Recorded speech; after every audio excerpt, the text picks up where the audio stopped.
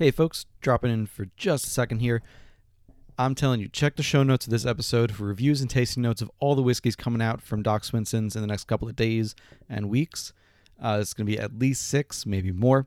And use the Whiskey Ring exclusive discount code in the show notes for 10% off your order at docswhiskey.com. There's going to be a link to that. The code is WeddingRing10, and it is active only through October 3rd. That's through October 3rd. Use code WeddingRing10 for 10% off your order at docswhiskey.com. Hey everyone, welcome to a new episode of the Whiskey Ring podcast. Today we've got a returning guest. We've got Jesse Parker from Doc Swinson's here to talk about just what's been happening since the last time he was on the podcast. It's about a year ago almost. And since then, he and the Doc Swinson's team have been just crushing it with the finishes, been coming out with 6, 7, a couple more finishes since then, all of which deserve some time, but we're going to focus on 3 of them today. But that's all that to say. Jesse, welcome back on. Hey, David, thanks. Glad to be here. Yeah, I think the first podcast we did was one of the first podcasts I have ever done, actually. So full circle 1 year later, and I'm excited. Yeah. Yeah, it was, it's great to not only have you back on to talk about what's been happening, but to really see, you're getting recognition at award shows, you're getting more distribution, exploring more pairings between bourbons and ryes and different finishes. And it's been really impressive to see from a consumer standpoint, just how much growth you've had in the past year. So tell me what's been going on. Yeah, thank you. That's actually really great to hear because most of the time I'm here in the lab just blending up new products and figuring out what whiskeys I think will age best in which kind of barrels. And I do this a year sometimes plus in advance, and I never know what people are really going to think about it. So it's always kind of funny. Like several months down the road, I'll start getting feedback like, "Oh, that was really good, actually. Yeah, you're right." But what's going on, I guess, here at Doc Swinson's? We're just trying to keep plugging away at making really cool spirits. That's the real goal. Like you said, we're trying to release more and more products to figure out which ones we more consistently want to release throughout the year. So there's kind of working on like a release schedule we're hoping to get into. So instead of dropping eight new finishing casts on our customers all at once and being like, wait, that's like all of rent or something like that, we can maybe smooth that out a little more through the year too, which I think will be a really good thing, especially for us here too. Good. And yeah, if you're listening and you haven't seen, I'll see if I can find that picture and I'll post it with the episode. But the distribution map that you put out for these new releases, that was the color coding with the states and everything was brilliant because it's really easy to show who was going to be disappointed and who was not. But you have no idea how many emails we go through. Oh, I bet there. I think I commented on Instagram that one of my favorites is going to be in Kentucky, and it's going to be like just after I was there. I was there last week as of the recording. So I'll have to see if I can get a friend to, drive it up to me or something, and we'll go from there. But I absolutely, yeah. I mean, most of these batches are, 200 to 600 bottles a piece. So if you can imagine, it's pretty limited where they can go. So we try and hopefully mix them up throughout each release, different states. Absolutely. I mean, you said 200 to 600. It's only 1, 2, maybe 3 barrels in a batch. Yep. So now that I'm thinking about that map, is do you have input into where things go, and if so, how are you deciding where certain products go? Yeah, so fortunate enough for me, I mostly leave that to my sales guy, Steve. He's the mastermind behind actually the map idea anyway, so I'll give him props. He'll be happy to hear that. And he primarily decides on where the each batch is going to go. Oftentimes it has to do with like, if we've seen a lot of love in certain states, we'll try and focus on giving them some, like some bonus points, basically, if we can. But ultimately, I think the idea is to spread the wealth and get as many states in the cycle from each release, and just make sure everybody gets a chance to get a little bit of something. And of course, because we had so many disappointing customers when it came to only getting a couple of cases in one state versus another, we did start our online store over the last year, so that'll help You, if you can't get it, you could go onto our online store and have a bottle shipped to you if you're in, I think it's like 39 states we could ship to. And that's usually where we try and put them first anyways. So you could, a couple cases will be always allocated to that store. Fair, fair. Yeah, I was thinking about. I decided to just pull up the map because it was driving me nuts to try to remember. Um, but the one that I was definitely looking for most was the you'll pronounce this better, the Pinot de Charente. Yeah, Pinot de Chiron. I'm De not Charente. French, so Huh? Chiron. Yeah, for the longest You've time I had the said pro- it completely wrong, actually. But I finally decided to make sure I get it right before I start doing all these podcasts. So No, all good. So we got to give props to. It's going to go to Kentucky, Southern Illinois. Just Mhm. testing my state knowledge now. Southern Colorado, Southern Minnesota, and Washington State looks like. So I will have to find someone in either Illinois or Kentucky, or see if I can find on the online store. I think New York's one of those states that you ship to. Yeah, I'm pretty sure as well. You can always go to our docswhiskey.com and it should more or less tell you where we could go. Sure, sure. The question came to me though as to where you decide to do things, because one of the two Yeah. that are coming to New York is one that we're not going to talk about on this episode necessarily, but the Smoke on the Water release, which is Yes. the rye whiskey finished in Scotch quarter casks Mhm. from Isla, 114.2 proof, and I did quite enjoy it, and I was thinking to myself, if I wanted to put out an Isla finished, so something peated, smoky, um, how would I decide which states to put that in? So even though you said you're pushing it off to the sales guys, That's if you that's could, how do you actually think about it? That's actually really funny because there's been some internal conversation. I mean, first of all, we're a teeny company. We're kind of figuring it as we go, to be totally honest. So part of it is we have these great relationships with lots of little small distributors throughout the country, and of course, we like to send them samples so they could try the product and see what they like the most.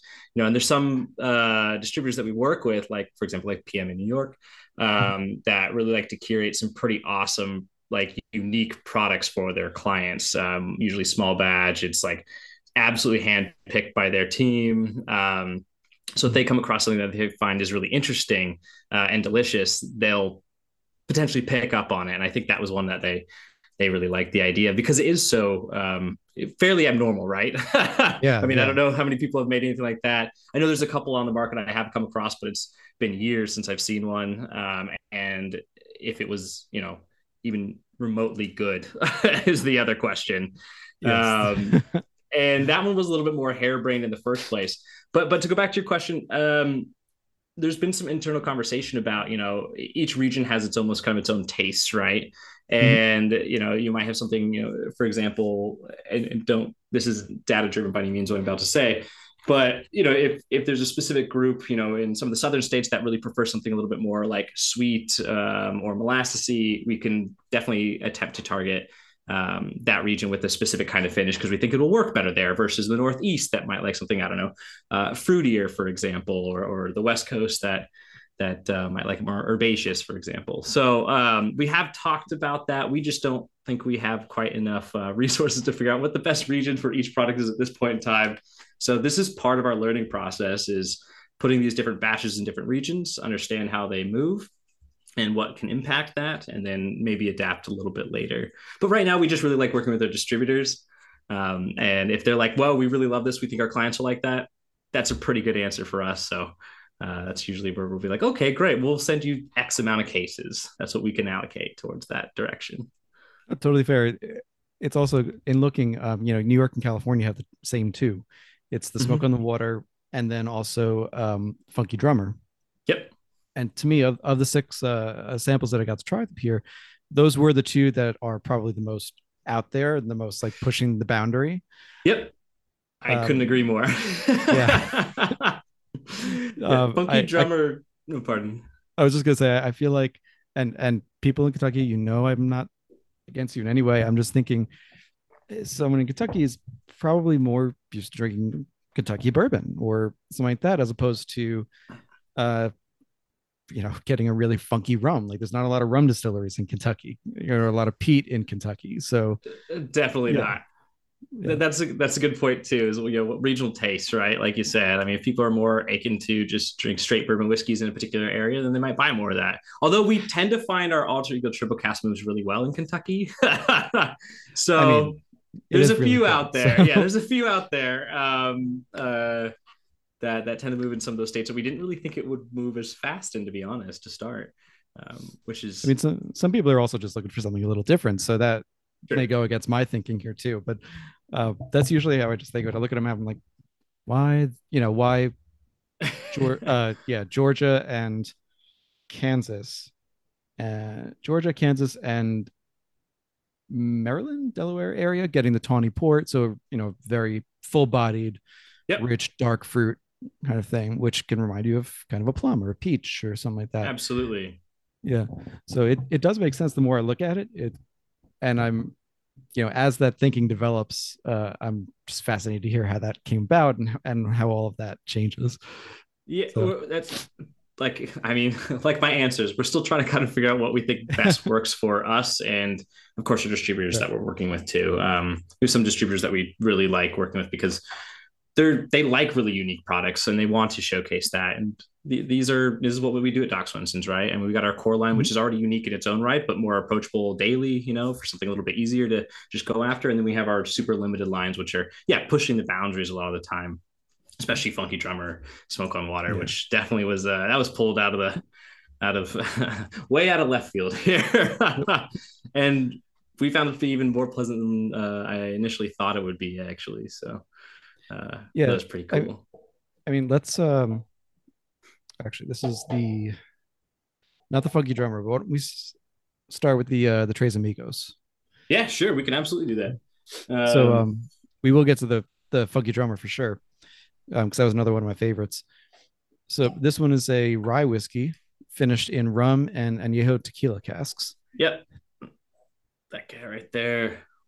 This was also another. This was actually kind of funny how he created this. It was a little bit more of a well, I guess I have some whiskey left over from a bottling and I have a couple extra barrels. So this was one of those ones where I made 2 barrels of, that was it. And I just felt like the rye would go really well with those like peppery agave notes, Mhm. and really pop the like caramel and the vanilla flavors that we would normally get anyways. So it goes beautifully with our spicy rye, that peppery tequila, and really complements the apple and pear flavors that are already in our Solera method rye. So this is just an addition basically. Absolutely. So just before we get to the tequila side of it, I wanted to ask you what kind of rum was used to finish this. Oh, okay. So this is where this gets funny. So I think we did a long time ago our alter ego our alter ego Solera method rye whiskey we did a tasting of. Yes. Yeah. So, but maybe a year ago, I might be hazy. It's the green label. It was one of the first products we released under the Doc Swenson's lines after our 15 year. Mhm. So it's actually this exact same product. So when Okay. I pull from the 154 barrels from our Solera system to make a bottling batch, we're only pulling a small percentage out. And these barrels held a blend of different rums that we actually aged both in Central and South America, as well as part of the Caribbean, brought to the United States. Then we continue to age them here in 4 different types of casks. And then I Mhm. blend those together. And they go in our ex bourbon barrels from Blender's Cut, our straight bourbon whiskey. Mhm. And then eventually we take the rum out. So it's really just we're really seasoning those casks primarily, Mhm. and then they end up getting the rye whiskey blend in those freshly emptied casks that had our special blend of rum in it. Mhm. They eventually gets in the Slayer system, trickles through 154 barrels, and we pull about 20% or so off the bottom when we go to make a bottling, usually once every 2 to 3 months. Um, and I had an additional like 100 gallons or so left over from a bottling because we actually ran out of labels on a run. So I just had it sitting in a tank for a while. I figured I'd just add it to the next run or something like that. And I just so happened to have 2 extra añejo tequila casks, and I decided to see what would happen. But I don't think I actually really answered your question, did I? Your question was, where No, do the no, no, rums no, come from? no, no. You did. You did. You said Okay. Central South America, a little bit from the Caribbean. Um, I mean, trust me, I would love if you could just list the names off there, but that really does just give an idea of the wide range of profiles that Yes, that you've got going into this. Uh, you a know, lot of the English styles, a little bit of Spanish, and of course some Jamaican rum, of course, because you can't go too wrong. exactly. And there's just that little bit of Jamaican funk. Like Yep. it's not the funky drummer. It's not that No, kind of it's I'm much glad you actually more. said that. Yeah, you go ahead. I was glad you actually said that because that was when we first started making Funky Drummer, which I know we'll dive into in a bit. But we really wanted to make it very different than our alter ego Solera method because we didn't really want them to compete, right? I mean, this is a more limited edition. It's going to cost a little bit more. So I wanted to make sure that what we put in a bottle wasn't just a more expensive version of Solera method. Mm. We really wanted to focus on what Jamaican rum can do to. It's the same rye base that goes into both, but this is what Jamaican rum only can do to this particular product. And here's our blend of rums. You can see where blending really takes effect on the end product there. So Absolutely. yeah, they're totally different worlds. Yeah, I mean, personally, in rums, I'm starting to like Jamaican a lot. Like I just got back, like I said, from the trip, and of all things in Tennessee, I ended up picking up a a it's an independent bottling from Clarendon. Yeah. So, it's got some funk in it. It's not uh the rest and be what is it? Rest and be thankful rums from another distributor, another importer, Raj Sabharwal. He was on a couple episodes ago. Mhm. That stuff is like it's kind of like the Isla level peat of the Yep. rum, and that is like it was one of them was great, and the other one was just too much for me. It was too funky, like too much sulfur in there, and it started getting really like beyond the banana note and into the tires. So, Gotcha. yeah, but so I like a little bit of funk, like a Clarendon, Appleton Estate kind of level. Yep. Foursquare doesn't really have any. Now that I think about it, they really don't use funk much. No, Um, definitely not a ton. yeah, Um, um, but also in Central and South American, I like Guyanese, Barbados. I know it's an island, but still Barbados, Guyanese, mhm. Venezuelan rums, in Yep. particular. I was also on a Mauritius kick, but that's halfway across the world, so we Oh, won't neat. include that. Yeah, absolutely. Absolutely. It's the Yeah, old pirate island. exactly, exactly. um, no, Venezuelan is one of my favorite too. So there is Venezuelan rum in our blend, um, uh, just because it adds so much great flavor profiles. Mm-hmm. And then Jamaican, Trinidad, and some USVI is what's in this current setup. And we do manipulate it and change it from time to time. And those are also aging in different casks here: bourbon, sherry, cognac, and curacao, actually, which is kind of neat. So some old Interesting. orange, yeah, orange liqueur. So there's a hint. It's like a fraction of a percent in that I aged the Trinidad rum, and it's 9 years old actually, which is pretty wild. Um, Yeah, you it's really it's gotta. super minor, but there's a bit of an extra like orangey zest kind of characteristic that comes out, and Yeah, that's already somewhat present in the rye, but it is in the rum base that went into those casks as well. But you yeah. don't need Now, a now lot. that now that you say it, I'm getting it in like the very back palate, Mm-hmm. just a little bit. But to me, that's great because like Yeah, we've seen a couple of Curacao finished bourbons and ryes come out in the last couple of years, and not one of them has been that good because they've all just it's been like, overpowered by Cura. Yeah, yep. yeah, it It's just blows it out of the water. I mean, I can only imagine. I mean, this is like milliliters of curacao cast finished rum. So once again, these are curacao casts that had rum put in them when they were already 5 years old. They've been aging for about 4 years now, and I'm using a fraction of a percent in the overall blend for the entire rum that eventually goes into these ex bourbon casks that we pull all that rum out. So Sure. it's so minuscule, but it punches through Mhm. very subtly, but it does come through, and you can taste it in there if if you Yeah, if you dig a little.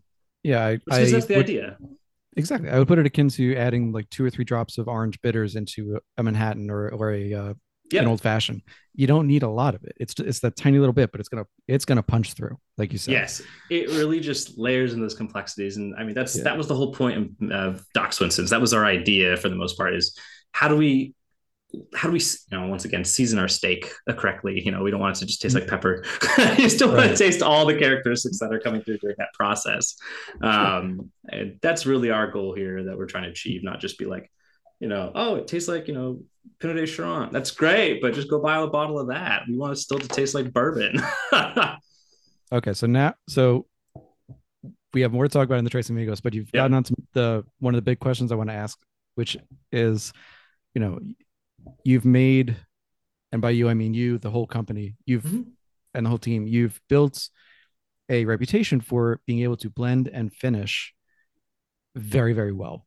And I'm thankful that it's not just me recognizing that. Like I said, you're getting a lot of more notoriety than even you were just a year ago. Yeah, Uh, that's so that's been true. yeah, so with that in mind, I hear you saying you try things in a lab, see how it works out, blend it in, blend it out as needed. Um, I've started to see more with the American whiskey finishing scene. So finishing rye, bourbons, some corn whiskeys as well. But let's really, mainly the bourbons and ryes being finished. And for a while, it was kind of just flash in the pan finishes. See what you can throw in a barrel and impart that flavor. And listeners know which companies I'm talking about with that. Yeah, And I've heard a lot about this lately. Actually, like, yeah, what flavor do you want it?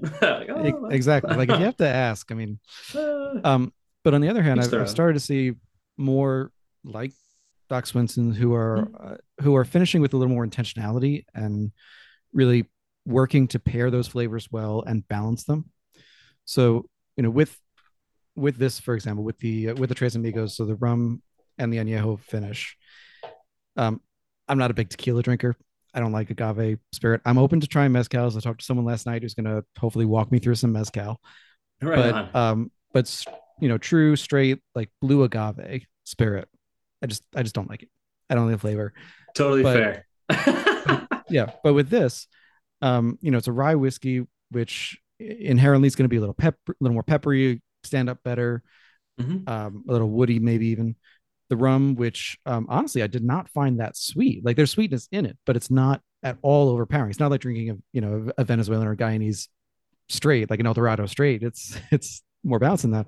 Um, and then you add in the tequila finish, which, as you're saying, is peppery, and that's where I'm going to really rely on you because I don't really know I couldn't tell you what like an añejo tequila really tastes like because I just don't enjoy it enough to be able to appreciate it.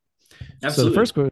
first question is, how did you find those two working together? I know you said you had the barrels, but I feel like you also would have tested it first. Um, Yeah. so, So, pardon. and then the second part is just, with with more intentionality coming through in American whiskeys nowadays. From your perspective, what are you seeing in the market with your competitors, friends, and other people trying to finish and maybe doing it a little bit better than they had previously? Okay. We'll I start know with the that's first a one, of lot. course. I know Yeah, that's a no, no, lot, but I yeah. might have to. We'll go through the first set. I might ask you again, but I think I Okay. got it. All good. There All will be good. stewing up here. Okay, so the first round, I felt like the main question was we tried it. I do a little bit of bench sampling. Sorry, the first question, if we Was could pare it with down the to like, sure with this particular uh exploratory cask, the rum and the añejo tequila. mhm. How did that pairing come about, and how did you kind of tweak it rather to get it to where you wanted it to be? Absolutely. Okay, cool. So initially I think you also mentioned something along the lines of we probably tried it, like a little bit first or benchtop sample or something like that, so we didn't waste a bunch of whiskey. Correct. Right. So always when I'm working on doing a finished cask, I do something super basic and super simple. Anybody can do it in their home. I pick up a bottle of what it's going to be finished in, or something very similar if I can't find the exact same, brand or whatnot. If I know it's an añejo tequila, I'll pick a couple up where, for example, I think that are generally good bets that's where that barrel's coming from. And sometimes I absolutely get to know where the barrel's coming. It doesn't happen all the time, I'll be honest though. So I'll take that and I'll basically use a dropper and I just add a little bit, like a dash or two or a drop or two worth of that finishing cask into a couple of our different bases here. So we work with primarily four different mash bills. They're all MGP, and we stick to it's always a minimum of 5 years now, which is great. So originally it was starting around 4.5. Now we're pretty stuck on 5 years. We really like what that does. And that's aged in the Midwest before it comes here. And then finishing's all done here in Ferndale, Washington, and some continuing aging. But so I'll do these little droppers worth in my glass, and then you just kind of let them sit for a few days. Like I'll just close them up, let them sit for a few days to see how they actually mingle with each other. And then I go back and I taste it. And I taste it again and again and again. And it kind of gives me a perspective of what might come out of the barrel in the future. But the funny thing is, going even further backwards, in order to come up with some of these flavor profile developments, most of it's all just done honestly in my mind. So I don't know. A lot of people like cooking, right? If you like cooking at all, you could just start taking different spices and start grabbing them off your shelf and start flavoring your dishes. And you kind of know what generally you're going to get out of the dish when you've added whatever soy sauce, for example. You know what flavors you're going to generally produce out of that mixed in with whatever you're cooking. So it's very similar. It's really no different than I imagine any chef or anybody that just enjoys cooking or baking. You're like, oh yeah, I know what cardamom tastes like. That's going to be great in these muffins. So same kind of idea happens. And añejo tequila generally has some really amazing, like kind of like greenish, like or can have a little bit of this like greenish, like almost hatch chili pepper kind of characteristic to it, which is really nice, like a roasted hatch chili. Agave syrup, some really nice black peppercorn, sometimes some white peppercorn. And then, of course, these were the neat thing about the barrels that I ended up getting were not previously used for bourbon. Like most tequilas are aged in ex-bourbon casks or a number of different casks, but primarily ex-bourbon or ex-Tennessee whiskey. That's another big one, of course. And these ones weren't. These ones were actually fresh barrels, so very new. So they still had a little bit more smoky characteristic to them, which was kind of nice. And then, of course, the tequila went into them. So we were able to get a ton of really great vanilla and caramel flavors directly from these casks. A lot of those flavor profiles were still very much present in the casks because they were new, right? So which also kind of lent into, okay, well, our rye whiskey we think is really already quite nice, and it has a lot of like pear, cinnamon, clove, apple, baking spice stuff going on, right? It already has some good caramel and vanilla, but it's not super heavy on that. So adding more vanilla and caramel usually doesn't offend people. Turns out people love vanilla and caramel flavoring. Of course they do. What's not to love? Sure. And these añejo tequila casks already exuded some of these flavor profiles, while having some of those nice green, like agave, like chili and pepper characteristics in the background that were pretty subtle. And I just felt like these were pretty great pairings already. One of them, the rye whiskey is already very bold in the first place, so I wasn't too nervous about the tequila taking it over. Unlike a bourbon, you have to be a little more delicate, I think, with bourbons, because you could just take some right away. I mean, we talked about this a second ago.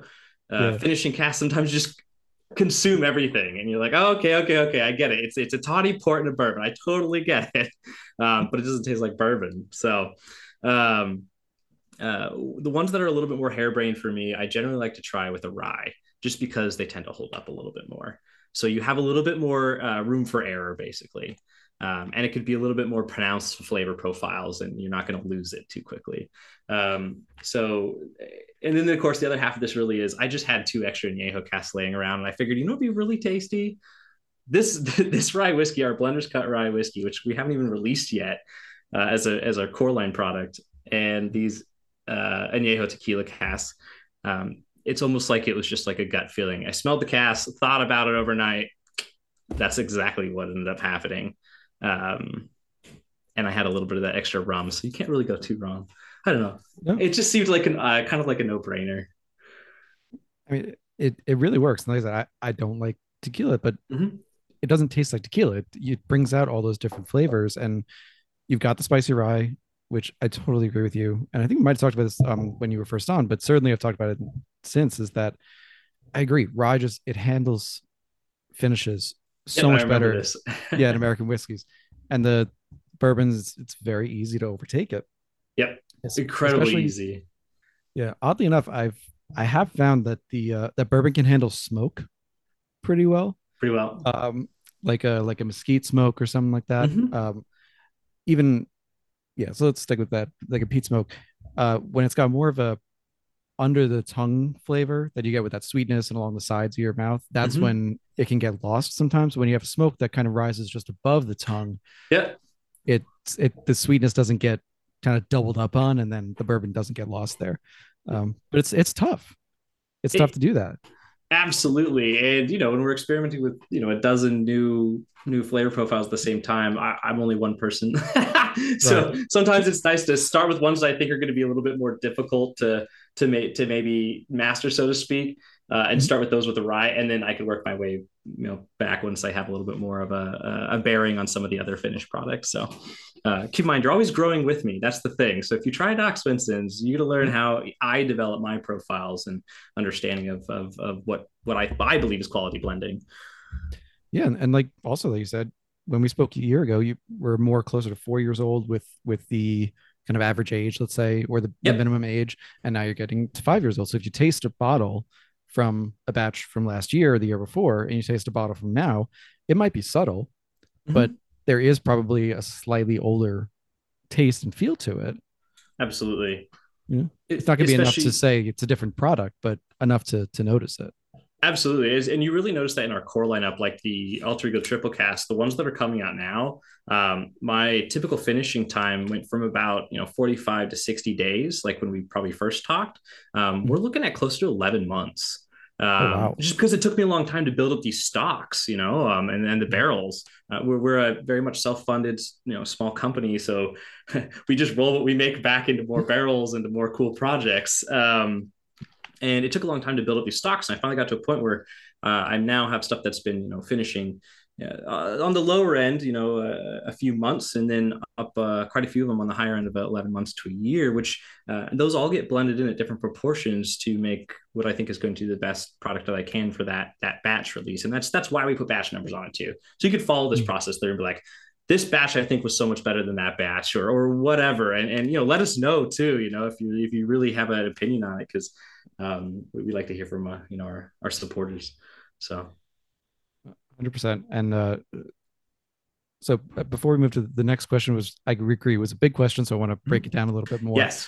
But the last thing with this was just the añejo tequila itself. So you're saying peppery, hatch chili, um, black peppercorn, a little bit of white peppercorn, some of that caramel as well. So for someone who, like me, I guess, who doesn't know a lot about tequila, I basically know it has to be blue agave from this area, and there's 3 to 4 types based on aging.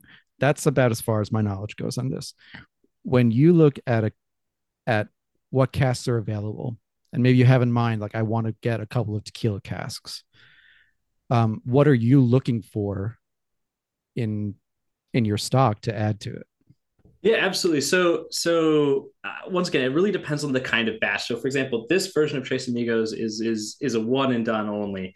The next one might be a little bit different because I got the chance to buy up some different types of barrels. And I want to play with those flavor profiles. So always keep that in mind. This is where the exploratory cast line we get to play a little bit more. So they're all a little different. But in general, so, for example, tequila has a fairly, even though they are, yes, it's all blue Weber agave. You typically have your Blanco, your Reposado, and your Añejo, maybe an extra Añejo from a certain producer.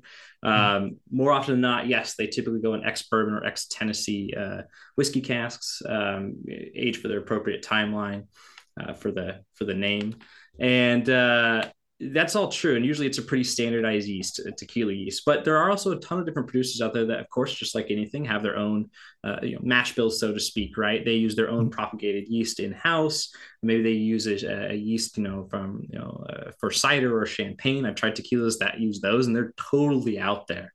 For example, some of them use, a classic steam, or sorry, a classic ovening methods. So they'll use like a pit, kind of like in mezcal, for example. They'll thrash it with either a mechanical thrasher to tear all the agaves apart, or they'll use a tahona to crush them, and that gives you a completely different flavor profile too from one to the other. So like Jamaican, I always think that if you find a Tahona tequila, which is the big stone wheel, and they crush it. It goes. You put all the roasted agave um, uh, into this trough, and a stone wheel crushes all, and you tend to get like more grassy and intense flavor notes out of that, kind of like almost like a Jamaican rum. And if you find there's some really good tequila producers that utilize multiples of these methods and they blend them together to make a final product. And I tend to find those to be my favorite. Why? Because they're like nutty blenders like me, basically. So of course we like each other. um, so I know that's maybe a little more winded than you wanted, but No, it's I'm good. taking into account all these different factors from the type of distilleries that I'm able to work with, and always trying to expand on trying to get with a different distillery to see maybe this is better than what I did before, um, and taking account of all the different production methods and aging techniques they use, and see if I think that they'll work best with our product, or if it's just like something I really want to try.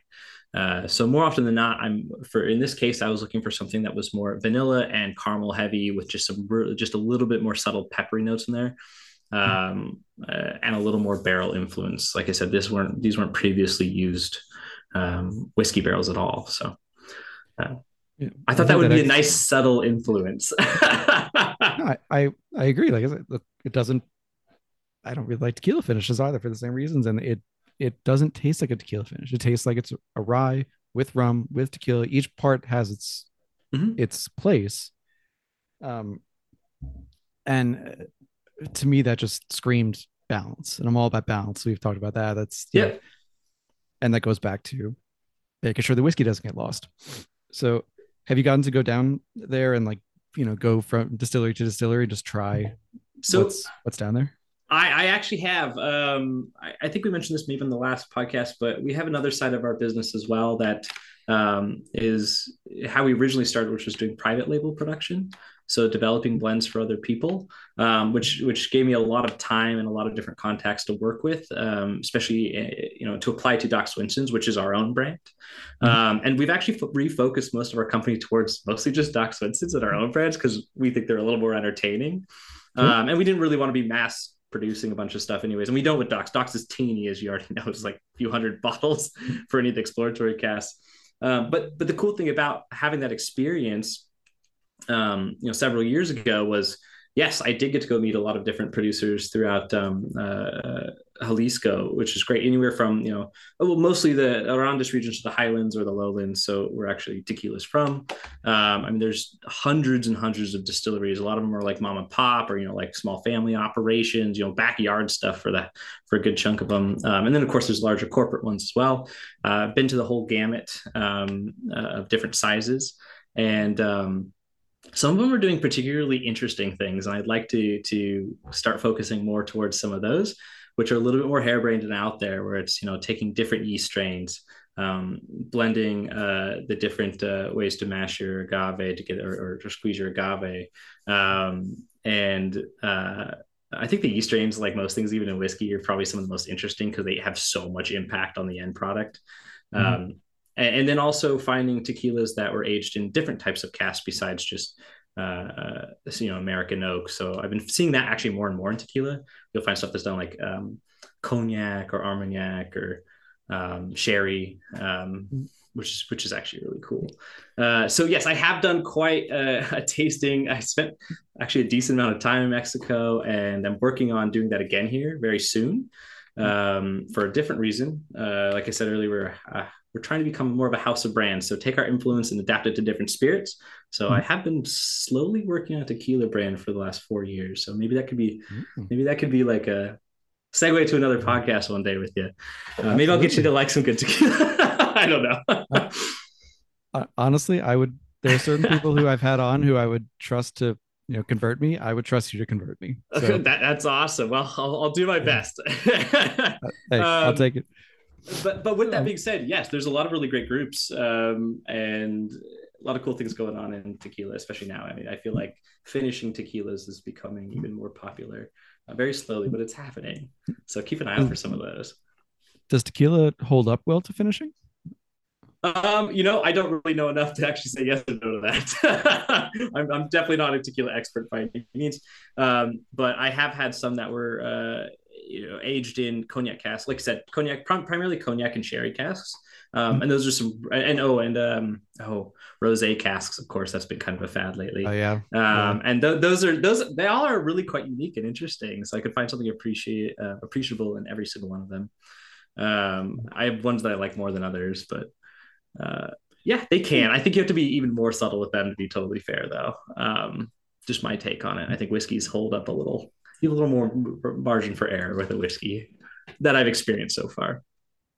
That's kind of the answer that I was expecting because I'm thinking Yeah, it's it's a younger spirit, even if it's got more flavor. Like I think in the way that a single malt can handle sure. a stronger finishing, even if it's got more flavor and more body like a single malt does, a very young single malt's still not going to hold up as well as Right. something that's already been aged 10 years or even 4 or 5 years.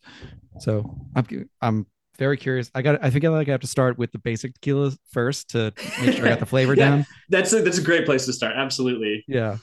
I can't start off with the sherry finished ones because then I'll just be thinking I like the sherry. Yeah, no, I get that. I had some really great. It was actually one brand that I tried. They finished in like 27 different kinds, or I should say age, not finished, aged in like 27 different kinds of casks, and got to go through and try a whole bunch of, and some of them were absolutely atrocious, like probably just get rid of sort of situation. But there were some total like winners in there. You're like, whoa, these flavors are absolutely beautifully developed. And take a handful of those and blend those together, and you get something really, really quite nice. Kind of like triple cast to some degree, right? Where you're really playing with all these different layers, and it still tastes like tequila, which is great. So I think it really more or less depends on what your vision is, and if you've got somebody that's willing to stick with that as as your your distiller or blender or whatnot.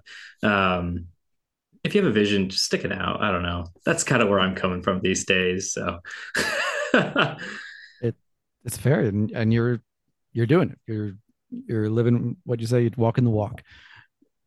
So working on it. It's been a little affirming lately with the award season, I will say. So that's been pretty nice. I mean, when you put your heart and soul into a project and you put it out in the market, and you're like, well, are people actually going to love this or not? I mean, I really like it, but that doesn't mean every people who pick it up really do. And we've definitely had a lot of really great feedback, which is excellent. yeah, and last thing on this, and then we'll move on to the next product. Mm-hmm.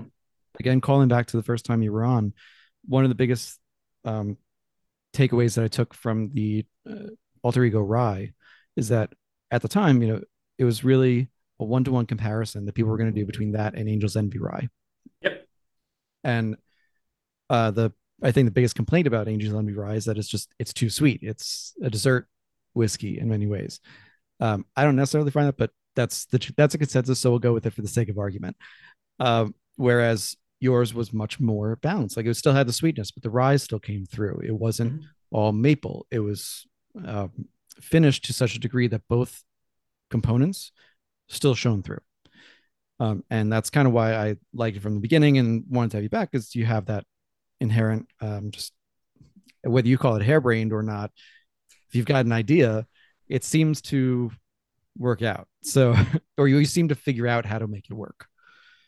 It's maybe it's I don't, I'm somewhat maybe of a I don't know. It's just the profile that I generally have, and since I started when I was a kid, it was like trying to find as much balance in just about everything. And believe me, it's not like I'm just sitting here and just like da da da. Oh, that's good or anything like that. It takes me sometimes months to compile a blend that I'm like, oh, that's worth it. Like let's this is good. I think this is where we want to put it in a bottle and see what everybody else starts thinking. So one of these days, I'll like if I ever finish setting up my new lab. It's been like a year and it's still like a disaster, but I'll give everybody a tour of it. And it's just like 100 ml bottles everywhere. And each one with like just slight adjustments percentage wise between each type of cast that I had at that period of time, or a little bit of proof adjusting. Like we do release a lot of our stuff at cast strength. That is absolutely the case. But honestly, if I had it even more my way, which generally I do, I would I like playing with proof points as well because you really get a totally different influence based upon the proof that the product is being presented at. Mhm. Cast strength is amazing and can be absolutely the top sometimes, but in my opinion, actually lower proofs tend to work better for finishing cast. That's just a personal thing. Um, but anyways, that's a whole other side note that I have a thing about. so All good. All good. sorry, there was a question in there, right? I think I deviated. No. That was all good. What I was going to say was I just poured out the second one that we're going to go over, the Funky Drummer, Oh yeah, yeah. which is I looked at kind of I did this in a very specific order when I tasted them to try to follow follow the rules of tasting, where it's up by proof, peat at the end, Mm-hmm. funkier stuff towards the end. When everything is finished, it's slightly different, and when you got a couple of funky stuff in there, it's a little different. But I wanted to kind of put things together, so I put the Trace Amigos and the Funky Drummer together, both rye, both Yep. have rum finishes with them. So this one, it's a rye whiskey. It's 106.4 proof. It's specifically finished in Jamaican rum casks, hence the funky part of the drummer. And I am so glad that that's going to be available in New York because I love it. When you're thinking about doing one finish versus the double finish in the previous sample, when you're thinking about doing one, is it harder or easier to do? For me, I feel like as far harebrained as I am, I'm actually a fairly like logical person. And for me, one finish tends to be, I think, easier to start understanding. And that's the reason why I prefer to start everything with, it's going to be there's a methodology behind almost everything I'm actually doing. So it's typically blender's cut. Not always. Sometimes it's only one mash bill versus another, but most of the time it's our blender's cut base. So our straight bourbon whiskey, aged 5 years, that then goes into a single type of finishing cast. So I could understand how those profiles can really develop. And then it's not until usually later, like the next round. So we'll release that, see what people think. Also to showcase that's how that can interact with our whiskey. And then I like to generally try and layer stuff in later. That's where it's like, okay, the next round of this, maybe I'll blend, I don't know. I'm just throwing this out here. This probably isn't actually going to happen yet, but the Pinot de Charente with, a hint of the peated Scotch quarter cask or something like that. Then you get this like smoked honey flavor or something going on in there. So for me, it's like, I want to understand the base. I understand the first layer and then how to add in my second, third, fourth, etc. To whatever extent we want to make really good whiskey. So for me, simple is easier. So stick with what we think is make this one particular finish really good, see how it works with something else, and then we can develop that. So it's all very step by step. I mean, that's more how I try to do it. It's not always perfect. no, it makes perfect sense. The reason I asked too is I think of it. I think often finishing like you would cooking, how Mm-hmm. simpler is usually better. There's an old adage in the restaurant industry, like if you're creating a dish, create the finished dish and then remove one component off of it because you probably have too many things on the plate. I have heard that. Yeah. Um, yep. So, and on the other side of things, when you're creating a dish and you have something that's very simple, like you're only using a couple of ingredients, Mm-hmm. on one hand, it can really showcase those ingredients and it's meant to showcase those ingredients, but also means there's nowhere to hide. If one thing is off, throws the entire thing off. It's not like something with, you know, 20 ingredients where if a little thing is off, you can kind of hide it with the rest. So that's where my mind kind of goes with it. Yep, I see what you're saying, and I can actually add to that because you're not wrong. So, for example, when it comes into triple cask, that Mhm. is one of our core line products, right? So the cognac, the Oloroso, and the Pedro Jimenez sherry. And the neat thing is, every time I pull a batch of casks, which I taste every single cask before I decide which ones I want to pull to make a batch. Mhm. It takes me like a month to do it. Like taste them all, go back and forth. Be like, okay, I think these seven will assemble with these seven, with these seven. Like you said, And you're only one guy, like you said. So oh, I know. Surprisingly, I think I don't I shouldn't say the word drink, but I drink for work and I mostly drink water outside of this. That's not true. I love a good cocktail. Um, it, each one of those sets. So if I compile like a couple of these of the Oloroso Sherry, a couple of these of the Pedro Jimenez and the Cognac, they do taste different from batch to batch, absolutely. And when I get to mix all three of those together, I think you're completely right. You touched on that really well. Is you do get more opportunity to hide where you might be lacking in some zone because you do have essentially more colors in the paintbrush to play with, and it is almost a little bit more difficult to pick out. Uh, where there could be, more potential change or fault, for example. Not that we really have a whole lot of faults. We tend to, every once in a while, we'll come across a barrel that has a fault and we kind of kick it aside. I've got a couple of those, so I don't know what to do with them yet. But yeah, you do get, I think, a little more leniency in the grand scheme of things. So our triple cast is more consistent, I guess, through that being, and that's also the reason why we set up the Solera method is because I'm only one person, and the Solera method I influence all the stuff on the beginning and leave nature to take care of the end for me. That always gets blended based upon just the set of the barrels on the bottom. That helped alleviate my liver to go do other things. So building some of these processes definitely take into account like yeah how much time and effort is going to be basically concentrated on each product. And I've been doing the core lineup for quite a while now, and I'm pretty confident that every time we go to produce it, it gets the stamp of approval, of course. But in general, I know which casks need to be assembled and generally what those bases need to taste like. Whereas, yeah, absolutely, there'll be times where I'm like, oh, it's great this week, and the next week it just tastes kind of like garbage, not garbage, but it's just nowhere near as good as it was. You're like, damn, that was when it was so much better. And so then you wait a little bit longer, you're like, did I mess up this batch? And to be fair, I have. The original Funky Drummer, this very one, I originally wanted to release back in 2021 in November, and it didn't happen. I really love long aging times. I know a lot of people don't believe that in finishing. They want to do like short, which is great too. I found great results in short aging times in finishing casts. But in general, I think the more time, often it seems that they tend to be more, they're a little bit more depthy. They have a little bit more longevity to them. That's what I really like to shoot for. And Funky Drummer, I left in the barrels far too long. And they ended up just tasting kind of like chewing on some really gnarly grass. And it just wasn't what I was shooting for. And gnarly meaning actually most people probably really like it. To be honest, it was more like coffee, toffee flavors.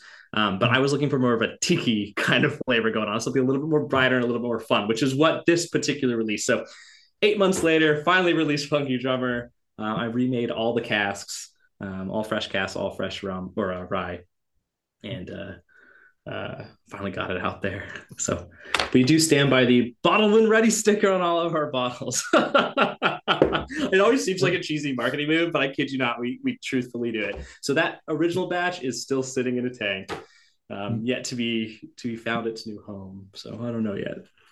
I mean, I have no doubt you'll find something to do with it. I hope ultimately, if you got to dump something, you got to dump something. And I know as a smaller company, you have less, certainly less incentive and less ability to do that because you're not pumping out. I mean, you're not distilling your own on site anyway. And even if you were, you got to wait. So, you can't throw out a couple barrels like some of the huge guys can do if something doesn't taste right or is a little over finished or whatever. So, with this in particular, so this is aged about 8 months. You said correct. So this one in particular is about 6 to 8 months. I pull my barrels based upon general profiles that I'm looking for, and they don't always mature quite at the same rate. Depending on where the barrel is, a little bit maybe in the warehouse or how each barrel interacts with the spirit, which is a nice thing about our particular size, and it's still pretty sustainable as far as we grow, or we think we'll grow. I could go through and taste each barrel and take a note on them. For example, I'll do it like once every 2 weeks or 3 weeks, depending on the profile. And then I'll say, okay, I think this barrel is absolutely ready for the blend. Maybe this one needs another week or two. So, and then I pull those and I batch them together. So it's a pretty long process. But we think the results are really excellent. So it's worth doing. Sure. Yeah. the batch that didn't work out. If you don't mind me asking, how long were those aged? Oh gosh. Let me think here. Those were between pretty sure 9 and 14 months. So I had some that were I had two casts that were close to that 14-month mark, and an additional two casts that were close to that 9 month mark. I had to wait for some more rye to come in to age to be old enough, and they were an older rye. Those were all 6 years, so it was even older than what we're currently working with here, which is uh, just shy. I think we're at like 5 years, 11 months or so for a total aging Mhm. from the original barrel plus this one. Somewhere in there. Pardon, I cross them every once in a while, but yeah. Anyways, I think this will actually like showcase more of the flavor profiles we were really looking for. So that's why I got in the bottle. Sure. And so Jamaican rum, normally you think of it's usually a funkier style, not as sweet. It can age quite a long time, and yet it retains some of those grassy notes that you were talking about. That I think of. I think of usually more like a rum agricole. Yes, Um, absolutely. so I think it's something we haven't really talked about on the podcast before is what makes that funk. What is the funk in the Yeah. rum So controller? so it well with agricole it's primarily, and keep in mind I'm no rum expert either, but agricoles are a little bit of course different than Jamaican rums, of course, right? So you're working with the fresh pressed cane juice. It's distilled only, what was it, once a year in a certain specific range for a season. The Jamaican rum, on the other hand, primarily gets its contribution from one, pot stills primarily, right? So you're going to really focus on the really heavy ester profiles. Those esters are produced during that fermentation period, usually with I don't know if natural ferment's quite the right word for it, but I know that it's common to use dunder pits. Mhm. Which usually aren't particularly large. In fact, we reference it on the back of the label to give you all like, hey, you should check out these things called dunder pits. They're pretty gnarly, but they host this. It's basically just this beautiful petri dish full of I couldn't even imagine how many different yeast strains, bacterium, et cetera, that are just swarming in this thing, right? So it's this big, delicious flavor pot full of all this microflora that then goes into the molasses, watered down molasses blend that they're going to make their rum out of. And of course, all these bugs go after it and just create these incredible flavor profiles. I'm so far fetched and out there. I mean, it could be anything from like something like really oily or astringent almost to like super fruity, like pineapple skins, pears. And it's commonly used, of course, these Jamaican rums are commonly used as top noting rums for most of the industry to give them flavors. Mhm. Which I've done some work with some of those as well over the years, where I'll use,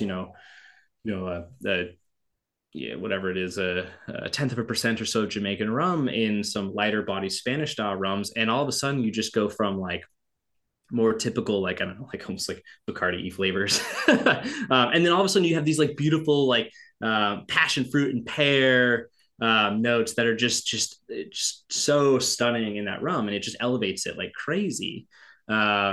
And primarily, it's how a lot of these Jamaican rums are get their funk. And then of course some of them could be aged for whatever 6 months, a year, 10 years, 20 years, etc. Most of these barrels were used for over 20 years that we used for the Wow. funky drummer. Yeah, they were old, and they were ex bourbon as well at one time. So not that they had any of that left in there. I was gonna say, yeah, they're even older. Figure, even a couple of years of, let's say, even 4 to 5 years of bourbon use, and then Yeah, however many years of of rum use. rum. Yeah, and Yeah, not saying that these rums were left in there for 20 years, but they were used for at least 20 years. So I sure. don't Yeah, always get a could use them a great couple list of times. problems. Yeah, and Yeah. but the neat thing is when I get these barrels, there's a lot of rum left in some of them. Some of them are fairly dry, but Mhm. some will be, I'll get a whole glass out, two or three, which is kind Wow, of fun. So it's kind of a nice perk. absolutely. Yeah, Dunder pits are kind of. I feel like it's gonna be a weird comparison. It's like haggis in a way. Like, Yes, that's actually a you know, really neat comparison. yeah, it's like if you don't know what's causing it, or it tastes really good. Like if someone gives you a plate of haggis and doesn't tell you what it is, it You're like, ooh, tastes really yeah. good. Like true haggis in Scotland or Ireland, like it's really good. You can't get the real thing in America because they don't allow lungs in the blend. Take that as a good or bad depending on who you are. But Yep. Um, but and with the rums, and the same thing. Like a Dunder Pit, it, I kind of look at it and I'm like, I don't know if I want to drink something that comes out of there. But if No, you that's know, like yeah, it like you said, gnarly is a good word for it. Uh, but if you have been drinking funky rums and rums that have used underpits and things and you like it, then you can kind of look and say, all right, still might be gnarly, a little gross, but maybe a lot gross, um, but I clearly like what comes out of it. So it's I'll kind of kind of like take it. I always think of it kind of like it's like souring process in whiskey, just a really, really intense version of it that is incredibly, Mm. yeah, gnarly is a good word. But look at the beauty that comes out of it. That's really what we're looking for, right? Mm. I mean, Jamaican rums have their, I mean, very specific name. Everybody knows it. I mean, if you're into rum at all, you know what a Jamaican rum is going to be. You know, it can taste like it's so specific. And of course, from each distillery, they're quite different, but that's Mm. what makes them beautifully unique. Yeah. So, anyways, it's a great compliment to rye. I can tell you that. Yes, yeah, I rum and mean, rye, 100%. yeah. Yeah. And once again, The oh, pardon. no, no, go ahead. Go ahead. I would say, and once again, I mean, the idea with this still is to be able to capture some of the rye flavor profiles out of this. And I know it's not probably as subtle as most of our finishes because we really thought this one was particularly fun and almost more like tiki drink esque. Mm. Um, and almost like if you can get like a really fancy spiced rum, this is almost like what this I feel like it could be. Yeah, Which there like you are had a some out spice there. rum, you have to spice rum that, but it's also aged at the same time. Exactly. Yeah. And it's just Yeah, like, and it's, it's just, it's not sugary or anything like that. It's definitely more right. whiskey, but, I don't know. That's kind of how I feel about it. Um, I mean, I I was like it. excited. Yeah, I mean, I really liked it. I'm getting more into funky rums. Kind of the same way it took me a while to get into Isla Scotch, so that fit on two of the products here. Uh, I know you said you don't always have a great idea of provenance with these. Do you have any kind of sense of where these particular ones came from? Or Oh yeah. More often than not. First and foremost, there's a good chance I just can't tell you where they're coming from uh, because of NDA that's fair issues. too. That's That's fair very too. common. And then if I'm not directly getting from a distillery, I work with typically a broker. And those brokers generally like don't want me to tell you where they come from either. Sometimes they very rarely, but sometimes they won't even tell me. Mm. But most of these things are pretty easy to figure out, to be honest. Just like when like we're an NDP, right? A lot of people are like, oh yeah, we know where your stuff's coming from. In our case, it says Indiana on the back of most of them, so that's pretty obvious. But even our 15-year release, some people got it right, some people didn't. It's not very hard to hunt down where they came from. Once again, I usually have a good indicator in the rare chance that I don't know. Mm. And then, sometimes I'll buy bottles and be like, I'm pretty sure it's this one. So I'll have like 98% positive that's definitely from this distillery. Um, that happens actually more often in the sherry side of things, especially when it comes to like sherries or even cognacs. I don't always get like the same barrel from the same place. Mm. I work with typically a cooper who recoupers the cask from 10 or 12 or 15 different distilleries, and they can usually tell me how long it was used and what products, but not always the exact name. So sometimes I get it, sometimes I don't. When I can share, I always will share it. That's my rule here. But if I can't, I'm not gonna try and lead you down the wrong No, track. no. The Whiskey Ring podcast is proudly sponsored by Impex Beverages. Impex imports premium and rare whiskey, gin, rum, mezcals, liqueurs, and cordials from all over the world, from Scotland to Japan to Israel, Belgium, and Wales. Whether it's Kilchoman, Penderyn, Port Portiskeag, Glenallachie, Ohishi, Fukano, M&H, Ardnamurchan, Black Tot, and more, there's guaranteed to be something in the Impex portfolio you'll love. Impex also oversees some of the most prestigious independent bottlers in the game, including Single Malts of Scotland, Single Cask Nation, Adelphi Selection, and its own Impex collection. Take a look at their site, impexbev.com, or reach out if you're curious about their offerings. I'm proud to have many of their bottles on my shelves and love sharing them with friends whenever I can. Thank you to Sam and to the team for joining the Whiskey Ring podcast as guest and sponsor. And now, a word from our newest sponsor. The most exclusive whiskey in the world can't be bought in a store. Born in Edinburgh, the Scotch Malt Whisky Society is the world's largest whiskey club, with over 30,000 members worldwide. They bottle each cask of whiskey as is. No diluting, no artificial coloring, or chill filtration. With new whiskeys released every week, the Scotch Malt Whisky Society offers the opportunity to taste spirits straight from the cask. I've been a member for over 2 years now, and I've loved the chance to explore my favorite distilleries with truly unique offerings, in particular from distilleries 4 and 53, and discovering new single malts not available anywhere else. Not a Scotch fan? No problem. The Scotch Malt Whisky Society releases 20 plus bottles each month to its members, including, yes, Scotch, but also including gin, bourbon, rum, and more. In fact, my favorite recent bottling was a corn whiskey from the largest family-owned distillery in the U.S., aged 11 years in new oak and bottled at cask strength. This is a bottling that people have clamored for years, and it was only available to Scotch Malt Whisky Society members. If you're interested in joining, the Scotch Malt Whisky Society has graciously offered a discount to listeners of this podcast. Use code WRP, short for Whiskey Ring Podcast, at checkout for 20% off an annual membership at smwsa.com. That stands for Scotch Malt Whisky Society of America. I will also be putting the link and code in my bio and show notes for this and upcoming episodes.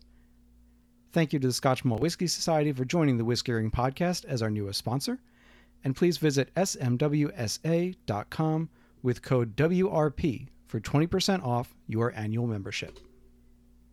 Of course, and just like it was like, there's no gotcha questions, no trying to break NDAs or anything like that. It's more for me. I've gotten to try a couple things recently where they're all much smaller. They're all very small distilleries or NDPs, and they'll say, where the winery was that the particular bourbon or rye is finished in. And while I understand that's not always possible, it's not always legally possible, let alone practically possible. Right. There is something fun to, say with this, for an example, if you were, let's assume you knew which one it was, you were able to say it. We'll throw a name out there. So, I'll say it's you don't have to deal with it at all.